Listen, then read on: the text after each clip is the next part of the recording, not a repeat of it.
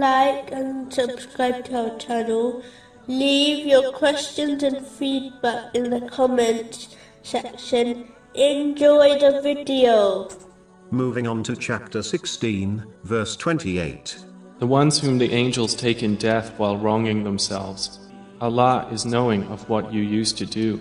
Death is something which is certain to occur, but the time is unknown. So it therefore makes sense that a Muslim who believes in the hereafter prioritizes preparing for it over preparing for things which might not occur, such as marriage, children, or their retirement. It is strange how many Muslims have adopted the opposite mentality, even though they testify that the world is temporary and uncertain, whereas the hereafter is permanent, and they are certain to reach it. No matter how one behaves, they will be judged regarding their deeds. A Muslim should not be fooled into believing that they can and will prepare for the hereafter in the future, as this attitude only causes one to delay further until their death occurs, and they leave this world with regrets, which will not aid them. So the important thing is not that people will die, as this is unavoidable, but the key is acting in such a way that one is fully prepared for it.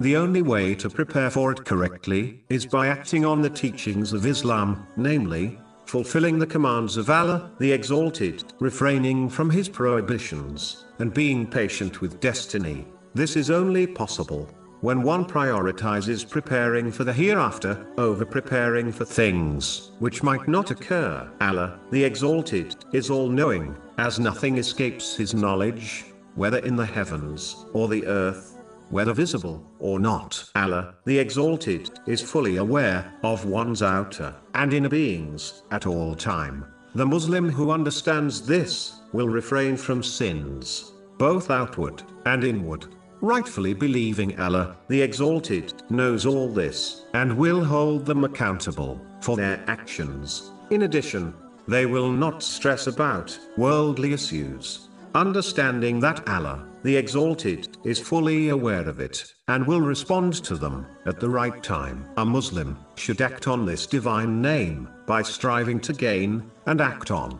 useful knowledge, both worldly and religious, which is the path of piety. This is the true inheritor of the holy prophets, peace be upon them, which has been indicated in a narration found in Sunan Ibn Majah, number 223,